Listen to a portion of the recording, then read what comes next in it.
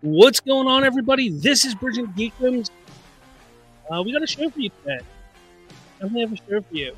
We're going to talk about who is going to come out on top at this summer box office. We got some big movies: Indiana Jones, Transformers, Flash, Spider-Man, Blue Beetle, and so much more. But we're going to talk about what film will come out on top, but also what the other films may do this summer when it comes to box office. So let's get into it. What is going on, everybody? It's been a minute. Haven't had a live show for a couple weeks. There's the man. Someone who we haven't seen for it's probably been a couple months, huh? Yeah, it feels like a while, honestly. It's been, it really has been a while, honestly. But it's good to be back, honestly. I'm ready to talk. We have a lot to catch up on, and we have a lot to look forward to this summer. And I think that's kind of where we're heading for this year. So can't wait to talk about it and see where we're going. Excited for the show. Good to be back. How have you been? I've been pretty good. Pretty good. Was a little bit under the weather last week. I couldn't do anything last week. I wanted to record, but my face and my sinuses, nothing would work for me, so I couldn't do anything last week. And then this week I've just been getting ready for this weekend. This weekend is Three Rivers Comic-Con. Oh yeah. And Colton and I will be there. We have a booth that we're going to have set up. We're going to have a couple giveaways. I'm actually printing something on my 3D printer right now that will be part of the giveaway. So and I know you've been having fun on that. Oh, man, I have 3 3D printers that I've just been having a blast with. Although my resin printer, which I just got up and running about 3 weeks ago, and I can't figure it out. I don't think I'm meant to use a resin printer. I don't know. But no, it's been a blast. And yeah, I mean, it's exciting to be able to go to a convention like that. And I hope that it helps build the channel for sure, but I just love making that connection. I love talking to people. I love seeing people's reactions to different aspects of conventions, and that's what I love seeing. I love seeing that kind of stuff. So it's definitely going to be a lot of fun. If you are in the Pittsburgh area, I do recommend you head out to it. It's this Saturday, Sunday. So good times had by all. You can find all the information at threeriverscomiccon.com. That's fun. Now, I want to say something before we get into everything. I know that you were a big fan of The Flash at one point in time, the TV show. Yes. Yeah. So I gave up. I want to say season 5 is when I gave up in the Cicada season, so I think that's the same one. I think that may have been the last season I saw, yeah. Okay, yeah. And so similar. Yeah. And I dropped it for a couple of reasons. Everything just felt so formulaic. Every episode, every season just seemed exactly the same. And I also didn't like how they weakened the Flash by creating this team around him. I thought it was we are the Flash. Team Flash. Like, that stuff's stupid. But this past week, the Flash ended. It ended its 9-season run. Crazy to think that it made it that long, but I decided, you know what? I have to watch the finale. I just have to. Like, I didn't watch anything else since season 5 or whatever. But I was like, I got to watch the finale. Oh my God, was it bad? Easily the worst finale I've ever seen of any television ever, first of all. Really? Oh man, it was just bad. Like, they tried to bring all of his big speedster villains back, which should have been cool. It should have been cool. Eddie Thawne back as Cobalt Blue is what I've been reading. Yeah. Eddie came back as Cobalt Blue. Then you had Reverse Flash. You had Savitar. You had Zoom. Which sounds like a pretty dope premise for a finale. Exactly. But the Flash only goes up against Cobalt Blue, and he defeats him by talking to him. Okay. And this sounds like Prime Flash. And the other speedsters all fight different team members of Team Flash, but don't really fight them and are defeated within like a minute. It was absolutely terrible. I heard that the episode I heard that the episode prior to the finale was a lot better, that it gave a kind of a full circle moment to something that we saw, I think, in the Flashpoint, where he like creates the Flashpoint and then we're off until the next season. But and I think I've seen highlights of the season finale, and I think some of the villains get defeated by like the rest of the Team Flash and stuff. So it's like, I don't know, the quality of the show, and I feel like just the Arrowverse in general kind of fell off after the first couple of seasons of both respective shows, honestly. Legends of Tomorrow, to me, was okay in the first season, but then it kind of fell off the rails for me there. I didn't really see Batgirl that much, or Batwoman, I think it was called. Batwoman, But just in general, I kind of curious if you had to give like a grade to the Arrowverse and kind of reflecting. I know this is kind of impromptu from what we're actually doing, but what's your kind of retrospective statement on the Arrowverse in general? See, it's seasons. Like basically all the series that I watched, with the exception of Batwoman, I think they all had amazing 1 and 2 seasons. After that, the third season, everything started to fall off. And, you know, if they made it past that third or fourth season, then it really, really fell off, at least for me.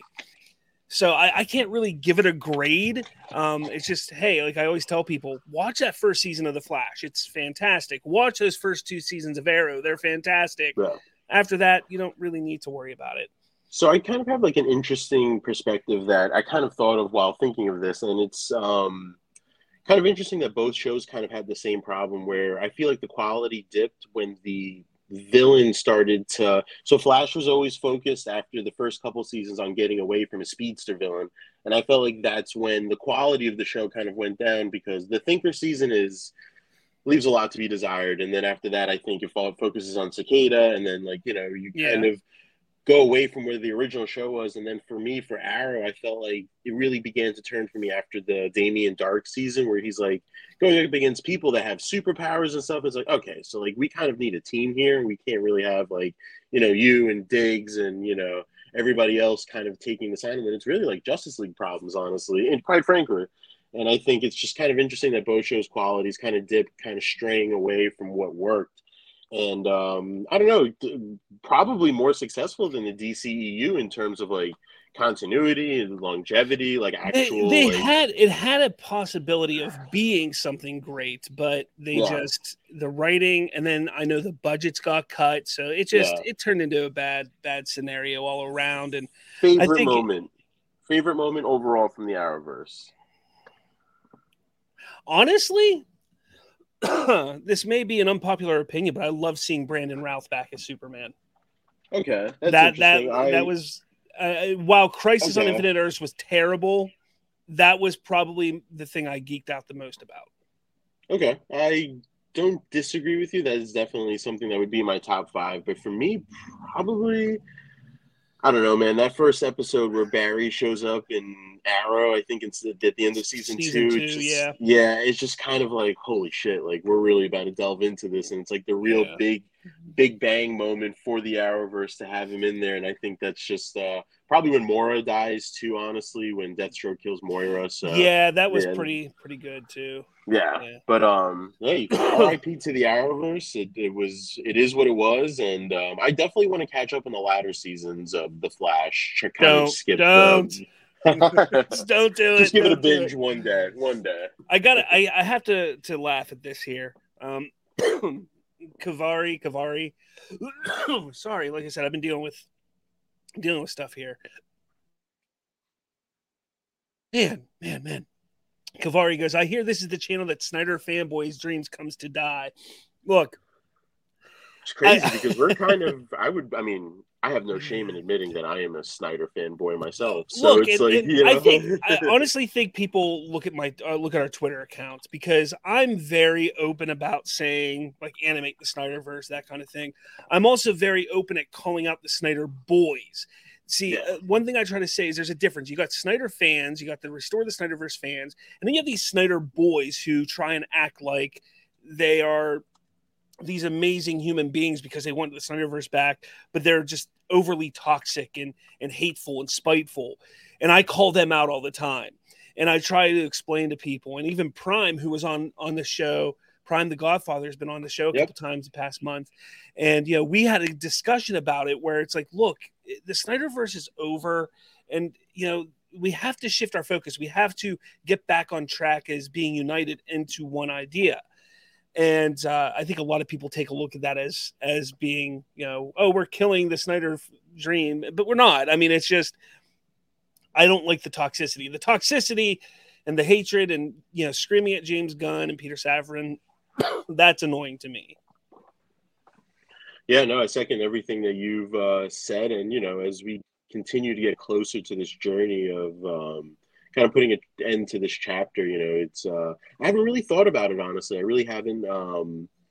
I haven't really thought about like the Snyderverse, and just like I've been just really excited about the future, and just like, you hear casting rumors and directing rumors, and we just have the movies that are coming out now, and I'm excited about that as well. So got Lawrence Fury here that's saying that one of his favorite moments was when they all came together in Invasion.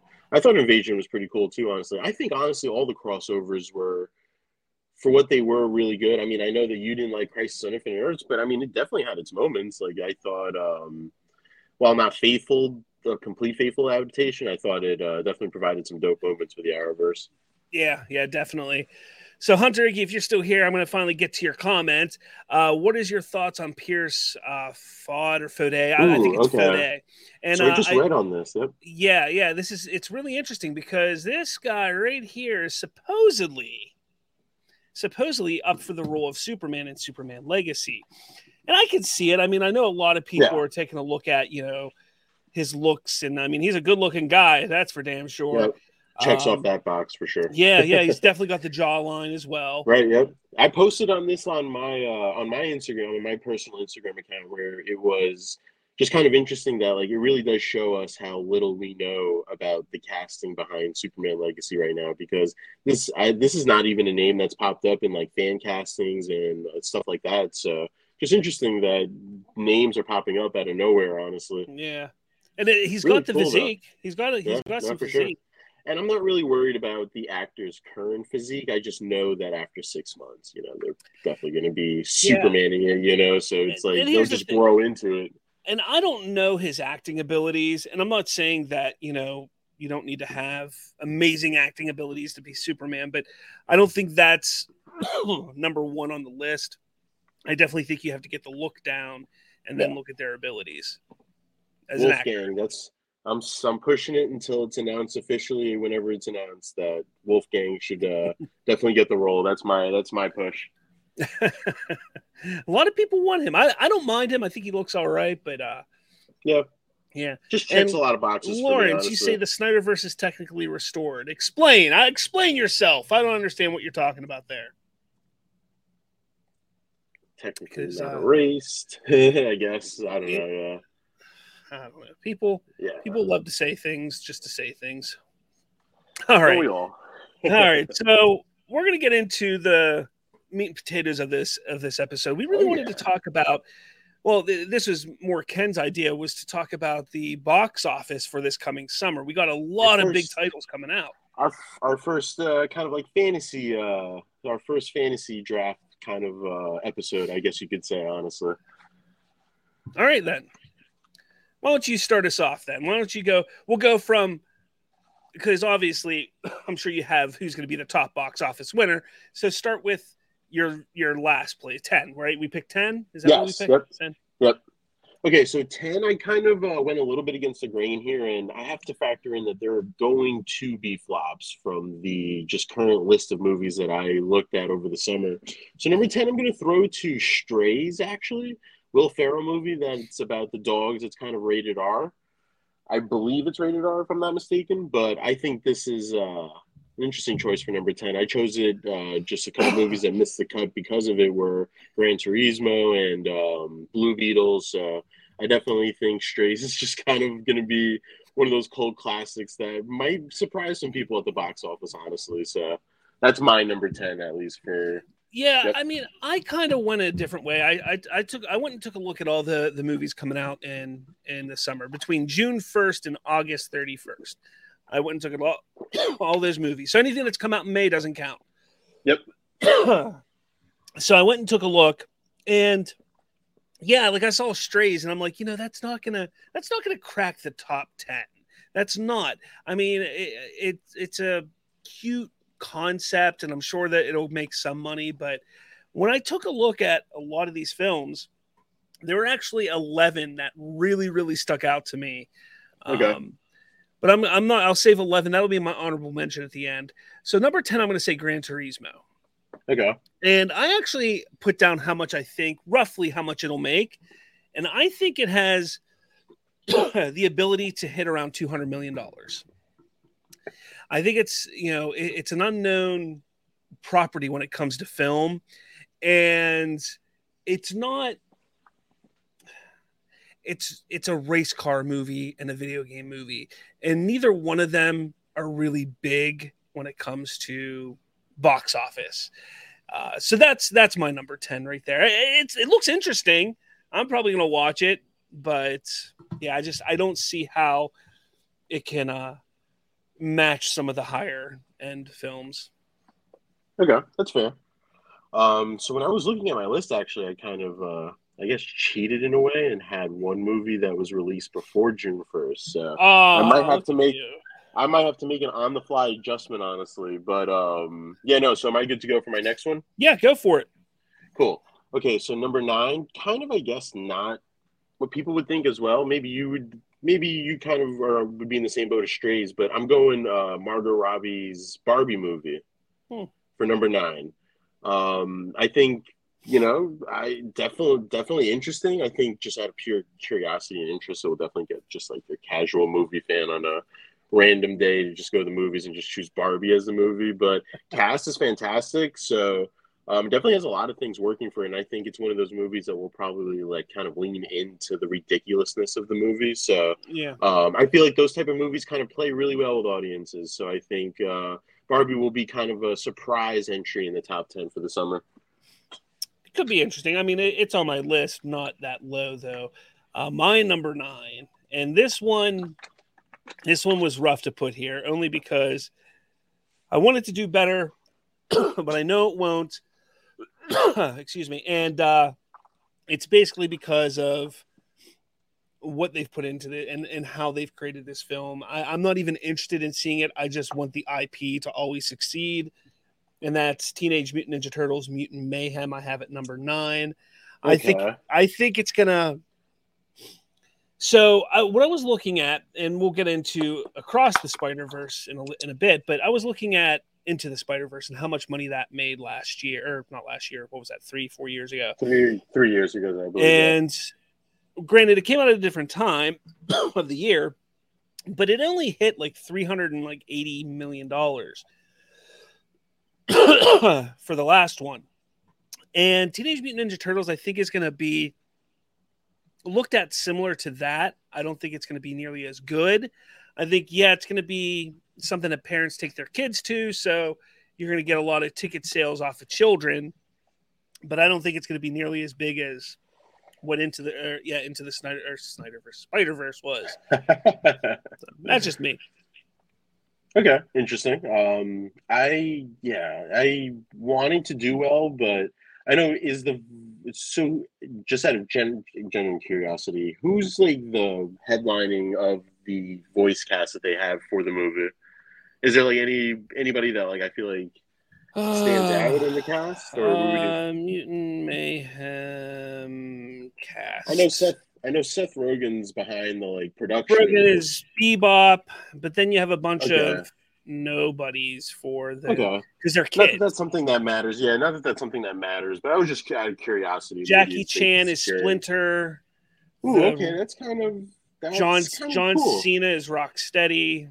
Okay, yeah, no, so they do have a little bit of a cast behind them. Yeah, I mean they got some people. Paul Rudd's in it. Oh yeah, so it'll definitely be interesting. That's actually not that bad of a pick, honestly. Definitely a kids movie, which is I feel like should be a big theme in some of the picks that we kind of go behind. So Spider Into the Snyderverse. We should clip that and tweet that out for future reference.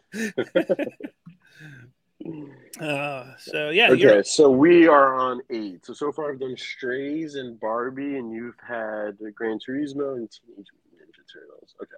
So number 8 for me is going to be the Transformers movie, Rise of the Beast. I think it's a solid property that surprisingly, and I looked at some of the numbers of some of the past movies, actually still does relatively well. I kind of stopped after after the last Shia LaBeouf movie, which I believe was Dark of the Moon, if I'm not mistaken, the third one. Yeah, I don't know, but to me, it's just a franchise that always seems to rake in some sort of cash because it's what it is. It's an action movie that, just kind of leans on the ridiculous side of the property that they're based off of. So, I think solid. Sit there, take it for what it is, and kind of what you do with Fast and Furious. But I guess to a lesser extent, because Fast and Furious are better than Transformers, and should definitely get a crossover going. I know somebody was talking about that on Reddit somewhere, but yeah, no, I think it'll definitely a solid entry. I feel like for me at least. I'm curious to hear your opinion because it doesn't seem like you are a big fan of the franchise. I liked the first couple, but after that, it just kind of went downhill. I just didn't care enough after that. So, I mean, it's not that I don't like it. It's just, I don't care. Yeah, yeah. I definitely won't be contributing to their box office numbers. But I do want to, just make sure that we're set on the rules here. I can pick the same stuff that you picked, right? In my list. Yeah. Yep. Okay. If we mention one and you have it as a different ranking, you can kind of just do that. I've been writing them down like on list 1 to 10 just to kind of make sure we don't like cross over like that. So if I mention a movie and it's in my rankings, I'll definitely like shout it out for sure. Yeah. So my number 8 is a movie that I think has the potential to do better than what a lot of people think. And it really, I think, hinges on The Flash, and that's Blue Beetle. Ooh, okay. Okay. Blue Beetle, I think, can do very well. I'm thinking it could hit around that $350 million range, which is less than Black Adam, but way more than Shazam. Okay. But it's a different enough character. It's a new character.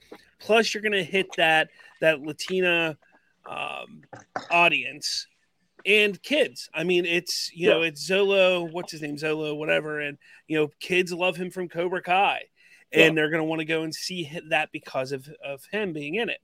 So I think it can hit that 350 mark, which I think will be still not a box office success because I think they spent $100 million on it, and probably they're going to spend 150 on marketing, and it's not going to be that big success they need. But I don't think they truly need it to be that huge. It was never meant to be, but I think it could be good. I'm looking forward to it. I think it's a positive sign that it's a property that didn't end up getting axed when the merger kind of took over, and the search for properties through DC kind of took over that resulted in Batgirl getting canceled. So I think that's a positive sign of, I guess, the movie in general. I know it probably has some meta references to just like the outer world of DC characters, but I guess there's just some confusion on my part because I know that James Gunn mentioned that this is also part of the DCU, but is it like really a part of like the DCU when you tell us it's like part of Legacy? Like, they just can't decide when it actually starts versus when it doesn't. Like, I don't know. And so I guess there's a little confusion just from being a hardcore fan for me, at least. But other than that, I do think it's going to be a solid movie. The first trailer kind of did its job. It kind of reminds me of most recent DC properties at this point, honestly. So it'll be interesting for sure. It'll be interesting to see how my top 10 kind of shakes out because I feel like Blue Beetle probably would have made the cut if I have to eliminate one of my movies. But we'll get to number 2 and see if you omit it and allow it into entry for sure. Okay, that's your I see what you're saying now. All right, so my next one is going to be, where did it go? Why is my computer being all dumb? There it is. So we're at 7? Mine is actually Transformers: Rise of the Beast. I think it's going to hit 400 million. I think it's going to be pretty typical. I think Bumblebee hit, I think it was like 460, 470, I think or maybe even 500 is what Bumblebee hit. I don't think there's going to be as much of a draw to this as was for Bumblebee. I think Haley Steinfeld really helped push that John Cena, and then Bumblebee being a Transformer everybody loved. I think the Beast aspect people are interested in seeing. Kids, you can't count out a movie that is focused towards kids, on when it comes to box office. So that's I mean, again, I'm not too. I probably am not going to see it in theaters. Maybe when it comes out, but at home. That's about it. Okay, cool. So we crossed on 7 and 8. So my number 7 entry, and this might be a little bit of a surprise, but it's actually The Meg 2, The Trench. I think this movie kind of surprised people the first time around, and definitely made a lot more money and drew a lot more attention than I feel like probably was originally intended. I think it definitely did well in the right markets, obviously. I think just having it being able to be released on a worldwide scale definitely helped its box office, and I'm sure this movie will lean a little more crazier into it. I think the last trailer ended with Statham just riding a wave with like I don't even know what it was to like stab the Meg. So I definitely think it'll double down on its ridiculousness of it. And I know probably would be a movie that I would see on in New York. We call it a $5 movie Tuesday, honestly. So would definitely probably buy some tickets to that and sit down and watch it for a popcorn flick that it will be. All right. Yeah, I don't know. That's not on my list at all. I can't. I never actually saw the first one, but it's actually not as bad as you think. If you are finding yourself during Shark Week not wanting to watch anything, The Meg is definitely a suggestion for me. My number 6 is Barbie. And the reason why I have it so high, I have it just over 400 million, like 415 million. In that range. Again, it's down to kids. I mean, my daughters love Barbie. They all love Barbie. They're going to want to see this. Now, is it going to be good for kids? That's to be seen. I mean, some of the trailers, some of the jokes in the trailers were very adult and very cringeworthy in that regard. But that doesn't mean that parents are going to take their kids because they see Barbie. And that first weekend, it's going to hit 100 million easy, I think, in my opinion. And then in its regular run, I mean, another 300 million isn't that hard for them to hit. I think it's going to be interesting to see what it does overseas. But Margot Robbie, too. I mean, she's a huge draw for a male audience. And I'm not saying a male audience is going to go, but I will say this. Men will be more willing to go see that on a date night than not going to see it because Margot Robbie is in it. So you have Ryan Gosling in it too. You have actor's name's escaping me, but he played Shang-Chi in it as well. So you definitely have a diverse. Yes, you have a diverse cast out there that really seems like they really had fun making this. Definitely a date night movie for sure. I would agree with that, honestly. So look at Rob giving the romantic advice out here. Okay, so number 6. So we're on 6, right? So you just gave Barbie. I did 6, yeah. Okay, so so far we have 2 in common. So my number 6, and just looking at my list, I'm actually going to flip-flop 5 and 6. So I'm actually going to put 6 at The Flash. So The Flash, I think, is, I don't know.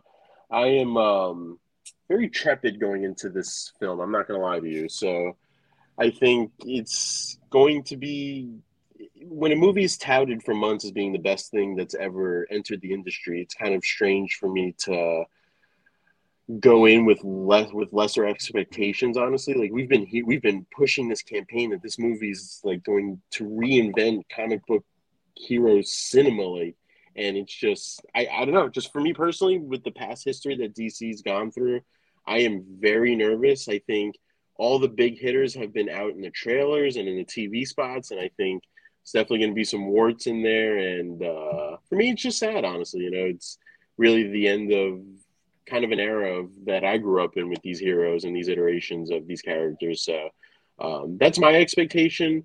I also think that, I don't know, it could be 5. It could be a top 5 movie. It could not be. It could completely bomb. I'm really interested to see that Rotten Tomatoes reveal, honestly, to see, because that's their bread and butter nowadays. So. Yeah, I mean, I don't want to talk. I don't want to talk about Flash until we get to my part of it. So, but yeah, Flash. There you go. Yep. So we are on 5. So we are in our top 5. So Spider-Man Across the Spider-Verse just comes out today. That's my number 5. Look, the first one was great. I'm torn on going to see the new one for some, personal reasons. I don't exactly want to support certain things, but I think this movie is going to do pretty big because of how good the first one was. Like I said, the first one made like $380 million.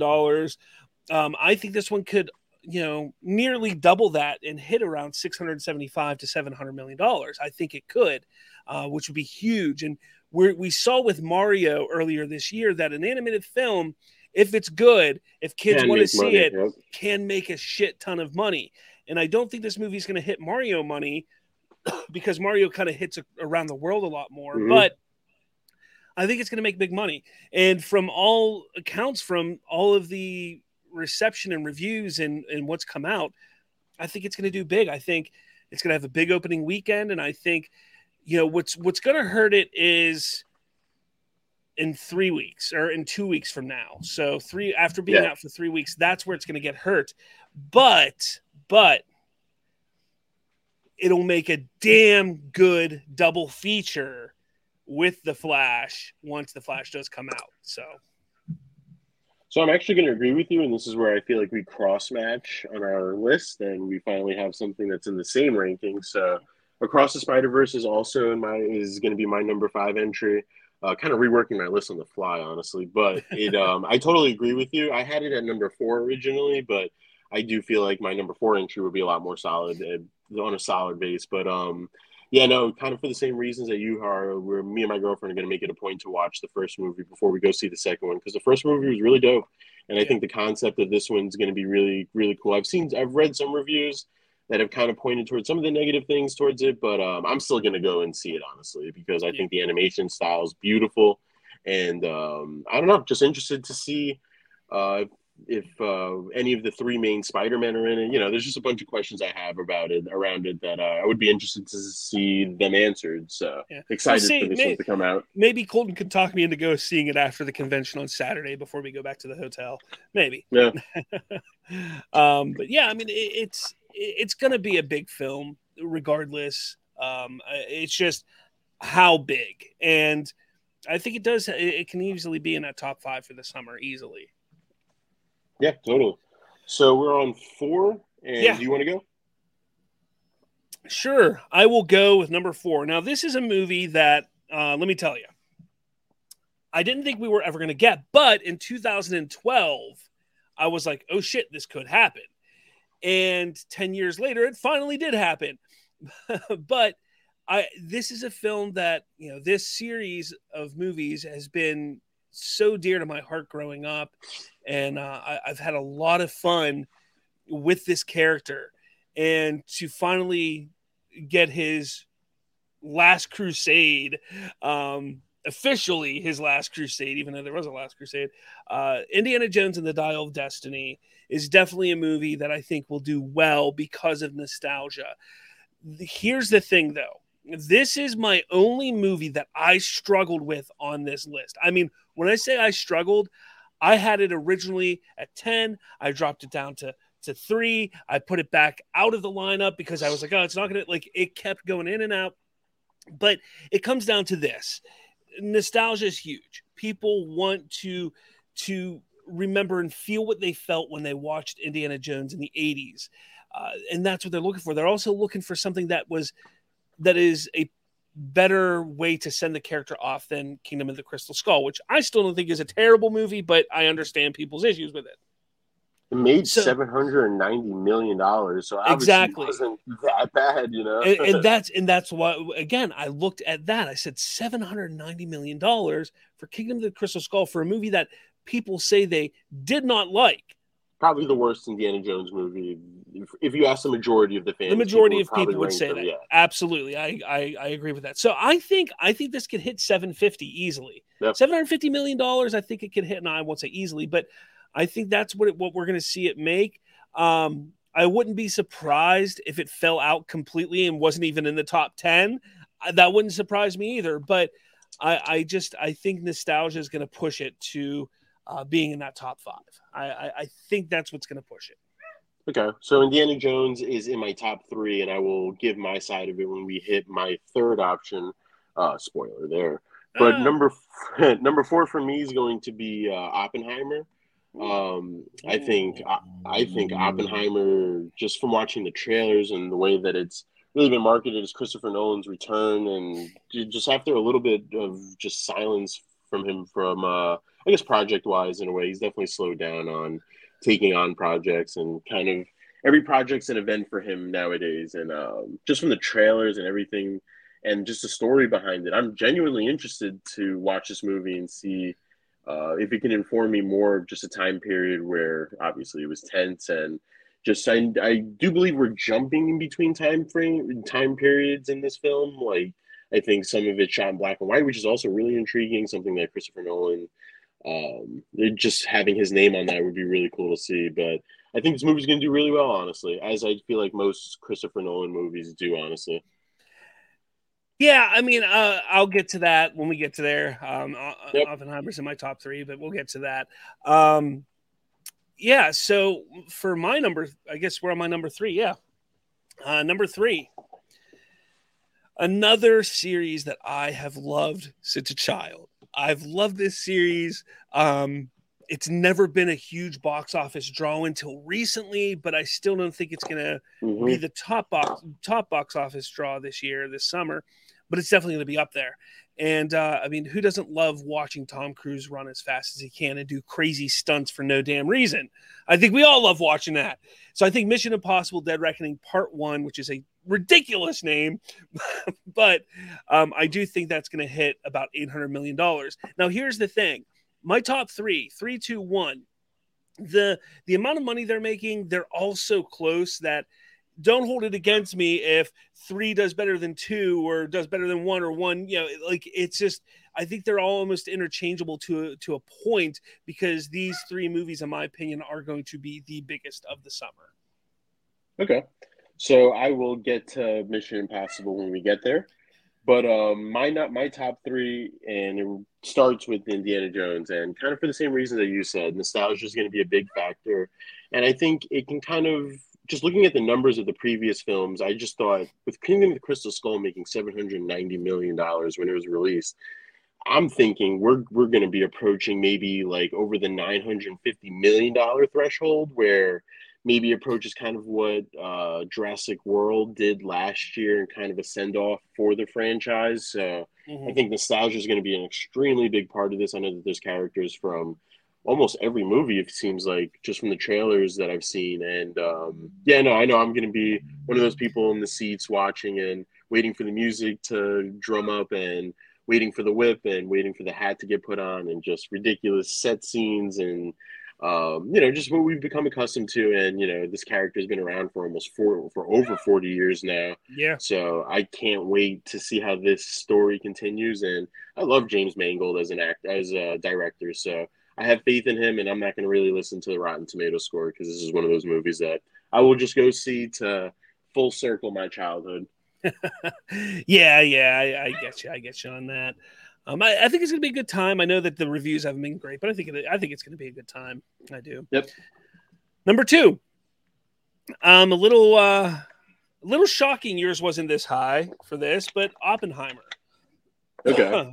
Oppenheimer. Look, Christopher Nolan is an auteur filmmaker. He is able to make artsy films on a large scale, and he isn't afraid to push the bar when it comes to filmmaking. Take a look at Tenet. I mean, that whole movie was filmed frontwards and backwards and upside down and left and right. I mean, it was a crazy ass movie. Look at Interstellar, look at Inception. These are all great movies to a certain audience and to a certain extent. The problem is, outside of Batman, he's never hit $1 billion. He's never had a $1 billion movie outside of Batman. And I think that trend is going to continue. I don't think he's going to hit $1 billion. And even that, he hasn't had a $900 million movie outside of Batman. I think this is going to be one of the closest ones. I think it was Inception, I think, hit $830 million. Interstellar hit $700 million. So, he's up in that high range, but not quite there. And I think when it comes to this movie, I think, 850, 800 million, somewhere around there, 825. I think that is probably what we're going to see when it comes to Oppenheimer. I think that's what we're going to see. And I think it's going to be a lot of fun. I mean, they mimicked an atomic bomb in real life, to get the explosion. I mean, they do this kind of stuff on just a ridiculous, and it's all in IMAX too, which is insane. The entire movie is IMAX. Yeah, so and that's definitely insane. Yeah. And the cast is crazy. The fact that we have Robert Downey Jr. and a Christopher Nolan movie is going to be great. We kind of get but I mean, it's not just Robert Downey Jr. Right, and you have Matt Damon, you have Cillian Murphy, Florence Pugh, Jack Quaid, Rami Malek, Emily Blunt, Josh Peck, David Dastmalchian, Josh Hartnett, Gary Oldman, Casey Affleck, Dane DeHaan. Like, this is insane. Kenneth Branagh. It's like, wow, that's crazy. Exactly. That's insane. It'll be one of the movies that I will most certainly be in the theater to go see, honestly. So I think it's definitely going to be a lot of fun. Yeah, I'm excited to see it too. So number 2 for me kind of got a little skewed just because I forgot about the June 1st rule, and I put The Little Mermaid down as number 2 because So I'm operating on that end. So I guess everything would be bumped up 1 for me, and probably would have Blue Beetle at 10, and then maybe Indiana Jones as number 2. So I'll skip over and just do my number 1, since we can kind of surmise what your number 1's going to be, which is really surprising, by the way. But my number 1's going to be Mission. I'm a betting man, I would have not put money on that for you. But Mission Impossible Dead Reckoning Part 1 is going to be the number 1 for me. Can Tom Cruise do it? Can Tom Cruise have the number 1 box office grossing movie of the summer 2 years in a row? Do we think he can do it? And I think it's certainly possible, honestly. I think he's just one of those few remaining names in Hollywood that you just see on the billboard and you're like, oh yeah, we're going to go see that.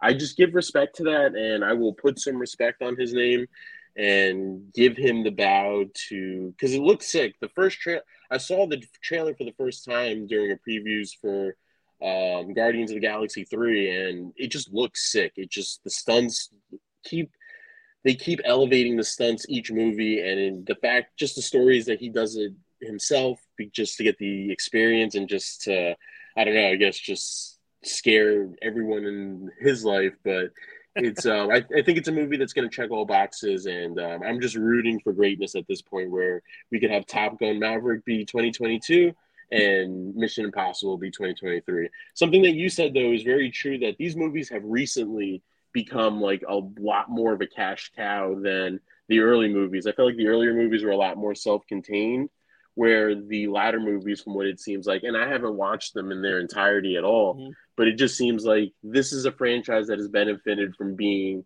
modernized with more effects and obviously bigger set scenes, kind of like with the Fast and Furious, honestly. So I don't believe that this would be the real true ending of Mission Impossible, no matter how many parts there are to this movie, the terribly titled movie, as you like to say. But I think this is a franchise that's really bankable, and so I guess the rest of this is going to be your shocking number 1 entry onto this list. Yeah. So I don't know why you think it's so shocking.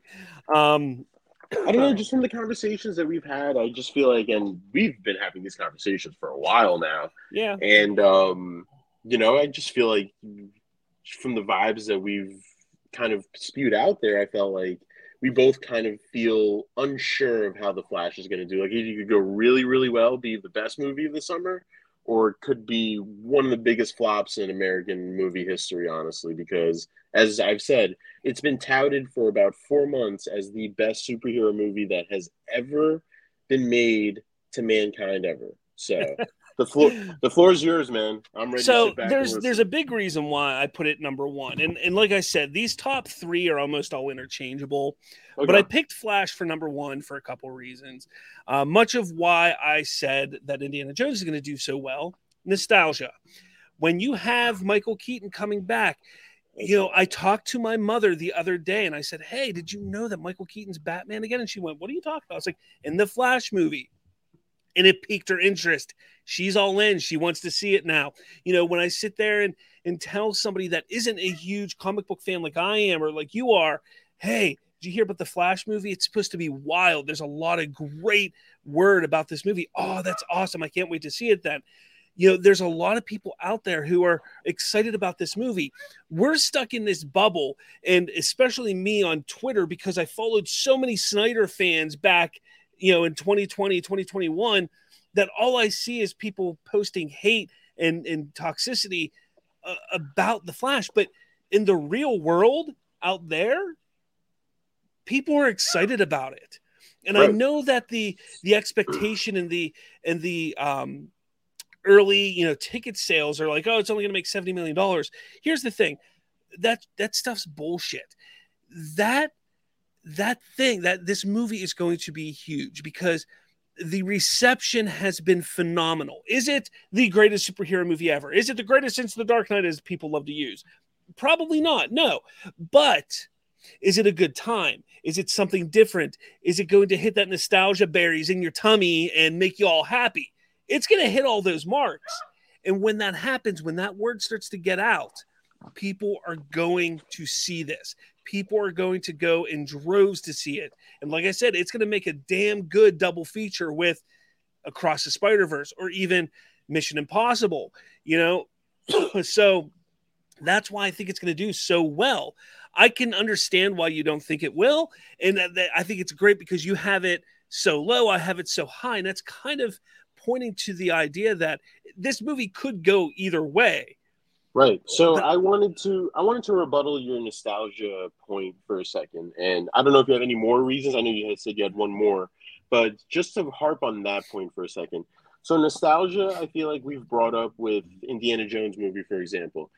But the problem with nostalgia is that, so with Indiana Jones, I think nostalgia plays to its advantage just because there's only been one iteration of Indiana Jones for about 40 years now. Not for nothing, I feel like we're in an era right now where if people tell you, dude, Michael Keaton's in this movie, like Michael Keaton's Batman's in this movie, we're far enough removed where, and this is just my personal opinion, we're far enough removed to kind of have some people turn ahead and be like, who? Like, and I'm not saying that people wouldn't know, but there have been other iterations of Batman. Like Christian Bale got 3 movies compared to Michael Keaton's 2, so I feel like a lot more people would resonate if this was like, if Christian Bale was in this movie, would there be any doubt in anyone's mind that it at least is solidified in between the 700 million, the 950 to over $1 billion range? Like, is that far-fetched to say? Yeah, I think that's possible. The thing is, what I'm saying is it's not going to be a guaranteed $1 billion hit because Michael Keaton's Batman's in it. I don't think the nostalgia is going to play too much to its favor as much as a nostalgia would play favor to the Indiana Jones franchise, for example. Yeah, I mean, I can see what you're saying. Here's the thing. The comic book genre is dropping right now. It's on a decline. And one way to get people excited is to use that nostalgia. Take a look at what happened with Spider-Man. Right. Yep. Excuse me. Bringing Toby back, bringing Andrew back. That was huge. That helped bolster it up even more. Right. And I felt like if they were to do something like that, that would be intriguing. But we're only getting one past iteration. And So but just continue. Yeah. Sorry about that. Yeah. But I think when you're taking a look at the older generations that haven't been following the current trend of comic book movies. I tried to get my mom to watch Man of Steel and Batman vs. Superman. She fell asleep through them. They weren't for her. And that's fine. I get that. They're not for everybody.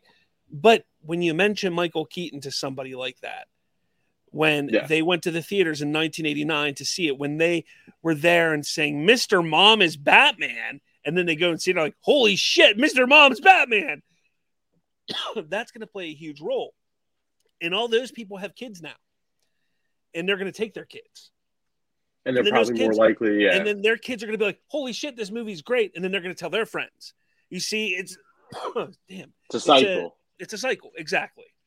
Okay. No, I mean, I definitely understand what you're saying, but I don't know. Like, I feel like if you just pulled 10 random people from the street, I just have a feeling that maybe, like, just rough estimate, maybe 6 out of 10 would say Christian Bale, honestly, like in Yeah, terms I of mean, like you're probably not wrong. your favorite iteration of Batman. And then some people might not even mention Michael Keaton. Some people might mention Val Kilmer, or And strange again, you're people not might wrong. mention George Clooney, like, Although I feel like if you answer George Clooney to that question, you must be stripped of your comic book nerd badge at some point.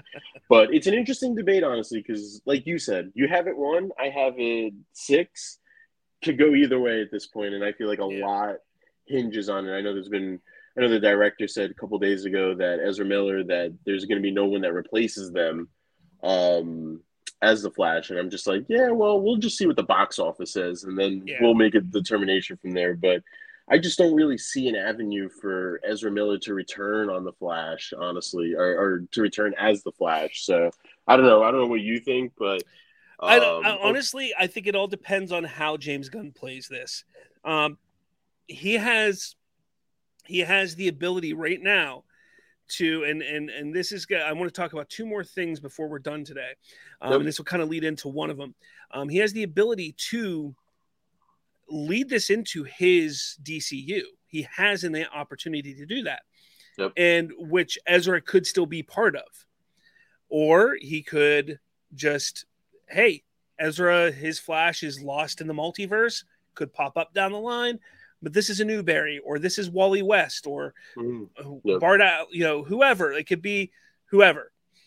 If I had to put money on it, I think they would just do another Barry Allen, honestly. If I had to guess, and then try to introduce the Flash family in a more natural way and sense, honestly. So, which is not wrong, and I think Gunn, like you said, can't really lose either way. If the movie flops, then it ended the universe that it took place in, and maybe one day they'll pop back up. But if it does well, hey, this is like the ramp up bridge to like the DCU, and you don't know what universe the Flash ends up in at the end and stuff like that if you've like read stuff online and stuff. So gonna be interesting for sure. So yeah. So my question to you is, did you see that Sasha Calle said that Henry Cavill saw the Flash? Henry Cavill also gave his seal of approval for her, and also said, "Hey, kid, you killed it. You knocked it out of the park." What do you think about that? So I'm going to follow up a little bit on a little, not scoop, but I was scouring Twitter, and then I just see the Flash Twitter account say Superman approves, and I'm just like, oh man, this is the epitome of just like everything that's wrong with the world and DC and the DCEU right now. But just the fact that the Twitter account kind of acknowledged it is a little inappropriate to me. Just my personal, it comes off the wrong way. I see what they were trying to do, but just the fact that the way everything went and everything, just poor taste in my opinion. But I think it's interesting. I mean, I feel like this is just a public spin that we've been getting for, like, I'm so used to this at this point. Like, I'm pretty sure, who hasn't seen this movie? I feel like it's just been us that haven't seen this movie. Like, I think so. I think my kids even saw it. I don't know. Right. Like, I think my girlfriend's seen it. Like, I think just from Stephen King all the way to Tom Cruise, and then like Michael B. Jordan somehow got a private screening, to now Henry Cavill is watching it with Sasha. Like, I mean, seriously, like, who hasn't seen this movie at this point? But I think it's just good public spin. Any positive comments from Henry regarding the role or the movie would obviously be exploited to Warner Bros. Advantage. I think at this point, it's not that surprising that it's been spun this way. But I don't really know what else he's supposed to say. I don't think it would become public if he said, no, it was a piece of shit. So, yeah, I also don't think, I think people need to chill out. You know, people are like, oh, he's not even Superman, so why does it matter? Look, there's been multiple times over the years when, you know, Bale, you know, talked to Affleck, and you know, it happens in the superhero genre where the former versions, characters, you know, actors have talked to the newer ones and given their approval and stuff like that. So it's not that big of a deal. I think people freaking out about it is what's ridiculous. Like, Sasha Calle is excited, and I'm sorry, like, if James Gunn or David Zaslav came out and said, you know, Henry Cavill saw it, then I'll be like, this is a PR spin. But Sasha coming out and saying it, I think it was just her just being excited. Like, Henry Cavill loved it. Like, he loved it too. Like, that's how I took her saying that. And I think people criticizing her for that, criticizing Warner Brothers, just the more toxicity and hatred being spewed is just obscene and just ridiculous at this point. Right. Yeah. No. It's interesting that they spin this, that they officially have spin this to just generate more positive buzz for the film. But another thing that I did want to bring up against your pick is that I also didn't really like the Flash's surrounding environment. It faces really stiff competition, honestly, because as you said, double feature with Spider-Verse, then you have the Transformers prequel, then you have the Indiana Jones movie. Like it has a shorter window than Across the Spider-Verse does to be a very profitable movie, and I just don't think it has enough time to breathe. The only one it really, I think, has to go up against is Indiana Jones, and that comes out 2 weeks later. Spider-Man's 2 weeks before. So I don't think that it's going to struggle all too much because, like I said, Indiana Jones is that one for me that's tough. It could go either way. It could not even make the cut in the top 10 for me, but I don't think it has that much to go against. And if it's as good as what some people are saying, again, is it the greatest movie ever? No, but I don't know if Stephen King says it. Oh, I mean, Stephen King, obviously, I don't know.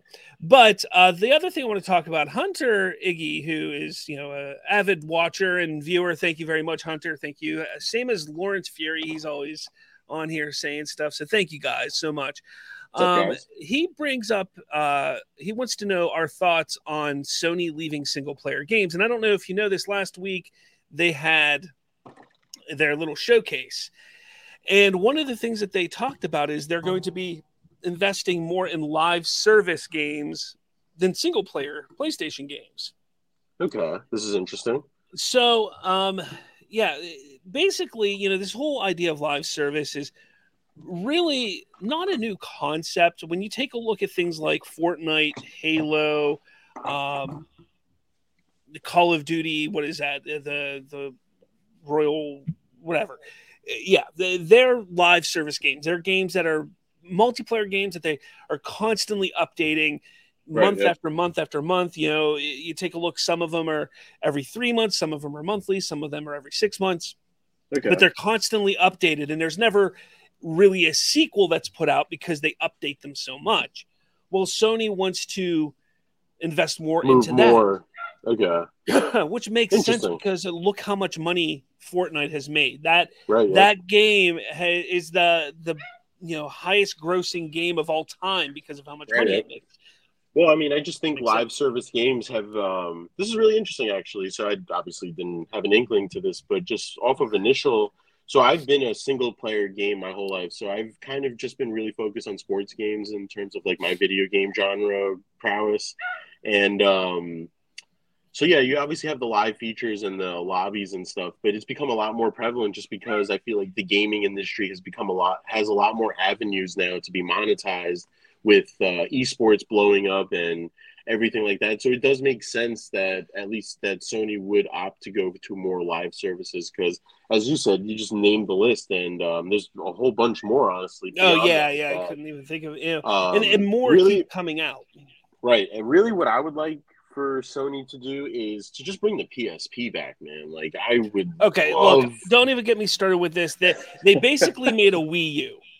Sony literally made a Wii U and is releasing it, and they're like, "This is good, great."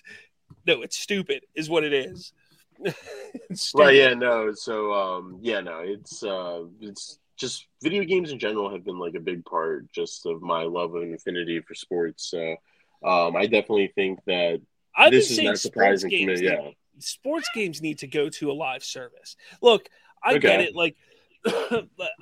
I'm a big NHL guy, and I used to get every single NHL game by EA.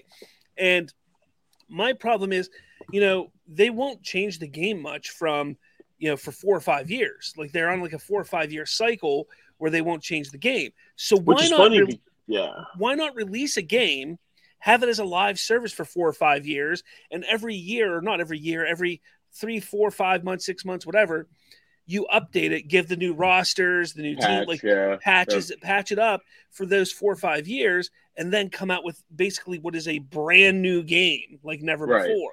I think that's I think that's what's contributed to my hatred for the 2K franchise, where they literally just copy and paste the same game from the year before and just present it to you in a new cover with a new athlete on the cover. And I find it really interesting that you said NHL, because I thought the NHL game was one of the probably top, honestly, in terms of presentation. Like, it gave you the most realistic presentation of what a hockey game would look like, just playing it in your own universe, basically, in a sense. Because and don't get me wrong, yeah, you're not wrong in that idea, in that aspect, but right, from one season to the next, they might add like some small little detail that wasn't in the previous year. So basically, you're just getting a roster update for $60. Yeah, and that's just to me. That's what the 2K franchise is really lacking in. I've followed some of the reviews for the 2K franchise over the past couple of years, and it's really gone down, honestly. So, and Hunter, I see your comment. What are your thoughts on NBA Live 24? I'm sorry, man, I'm not an NBA guy. I'm just not. I think it's dope. I think it's dope. It's coming back, honestly, in kind of a broad launch area. So it's interesting. It's a petition there's a petition on change.org where you could sign that EA needs to make NBA Live 24. I don't know if it's been officially announced, but if it has been, that's really cool, Hunter, and I can't wait, because I probably would buy that over 2K, honestly.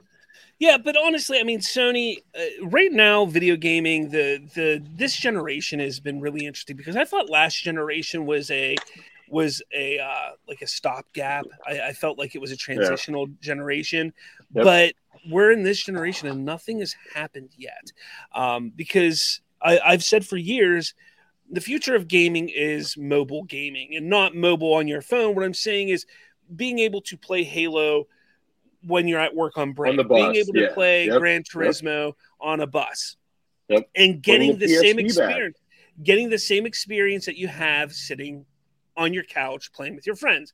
That's what it is. Nintendo understands that, and Nintendo has done that with the Switch. Granted, they're not a big multiplayer company, but they understand that with their single player games. Microsoft, they for some reason are just like, we're all about cloud gaming, which is huge, because cloud gaming is going to be a big component of that aspect and that idea. Sony, on the other hand, goes and says, nope, you're still attached to your couch, and makes that PS handheld thing that you can only stream on your Wi-Fi from your PlayStation 5. So it's a really interesting generation for sure. I don't know where things are going. Right now VR is really big. We got the Meta Quest 3 announced today. PlayStation's going to be unveiling a VR headset next week, or not PlayStation. Apple is unveiling a VR headset next week. So who knows at this point? Yeah, I mean, my first Sony console was the PSP, where you would just buy the small individual disc, and then that would basically be your PlayStation on wheels that would last 3-4 hours, and then would need to get desperately charged. But it's really interesting to see how it's evolved. I'm still on my PS4. I haven't made the jump to my PS5 just quite yet, but it's interesting to see where the gaming world's going into, especially, as I said before, it's become a lot more of a monetary source for a lot of people, especially during the COVID year, where I feel like it really, really blew up. So, where people had no choice but to build in Fortnite. So, definitely excited to see where it goes, and have a feeling that I'll probably be playing video games tonight since you brought it up. That's great, man. Well, it was a great episode. I loved it. Thanks for coming back on finally. Hopefully for sure. Well, though.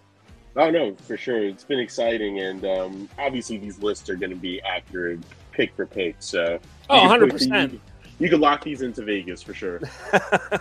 All right, guys. Let us know your thoughts on everything that we talked about today. Make sure you follow us on all the social medias. You can simply scan that QR code right there on the screen to find all of our links to everything. So it's a really cool little tool that you can use there to find us everywhere. We got some new channels coming up that's going to be part of the Bridging the Geekdom family, so keep an eye out for those. Also, catch me at Three Rivers Comic Convention this weekend. It's going to be a good time. I hope you can make it there, especially if you're in the Pittsburgh area. I look forward to meeting with all of you and talking with all of you. I think that's everything. I think we're good, huh? Yeah, no, for sure. And hopefully I'll be able to come back next week, and we'll see you next time. Cool. With all that said, everyone, we'll talk at all of you later.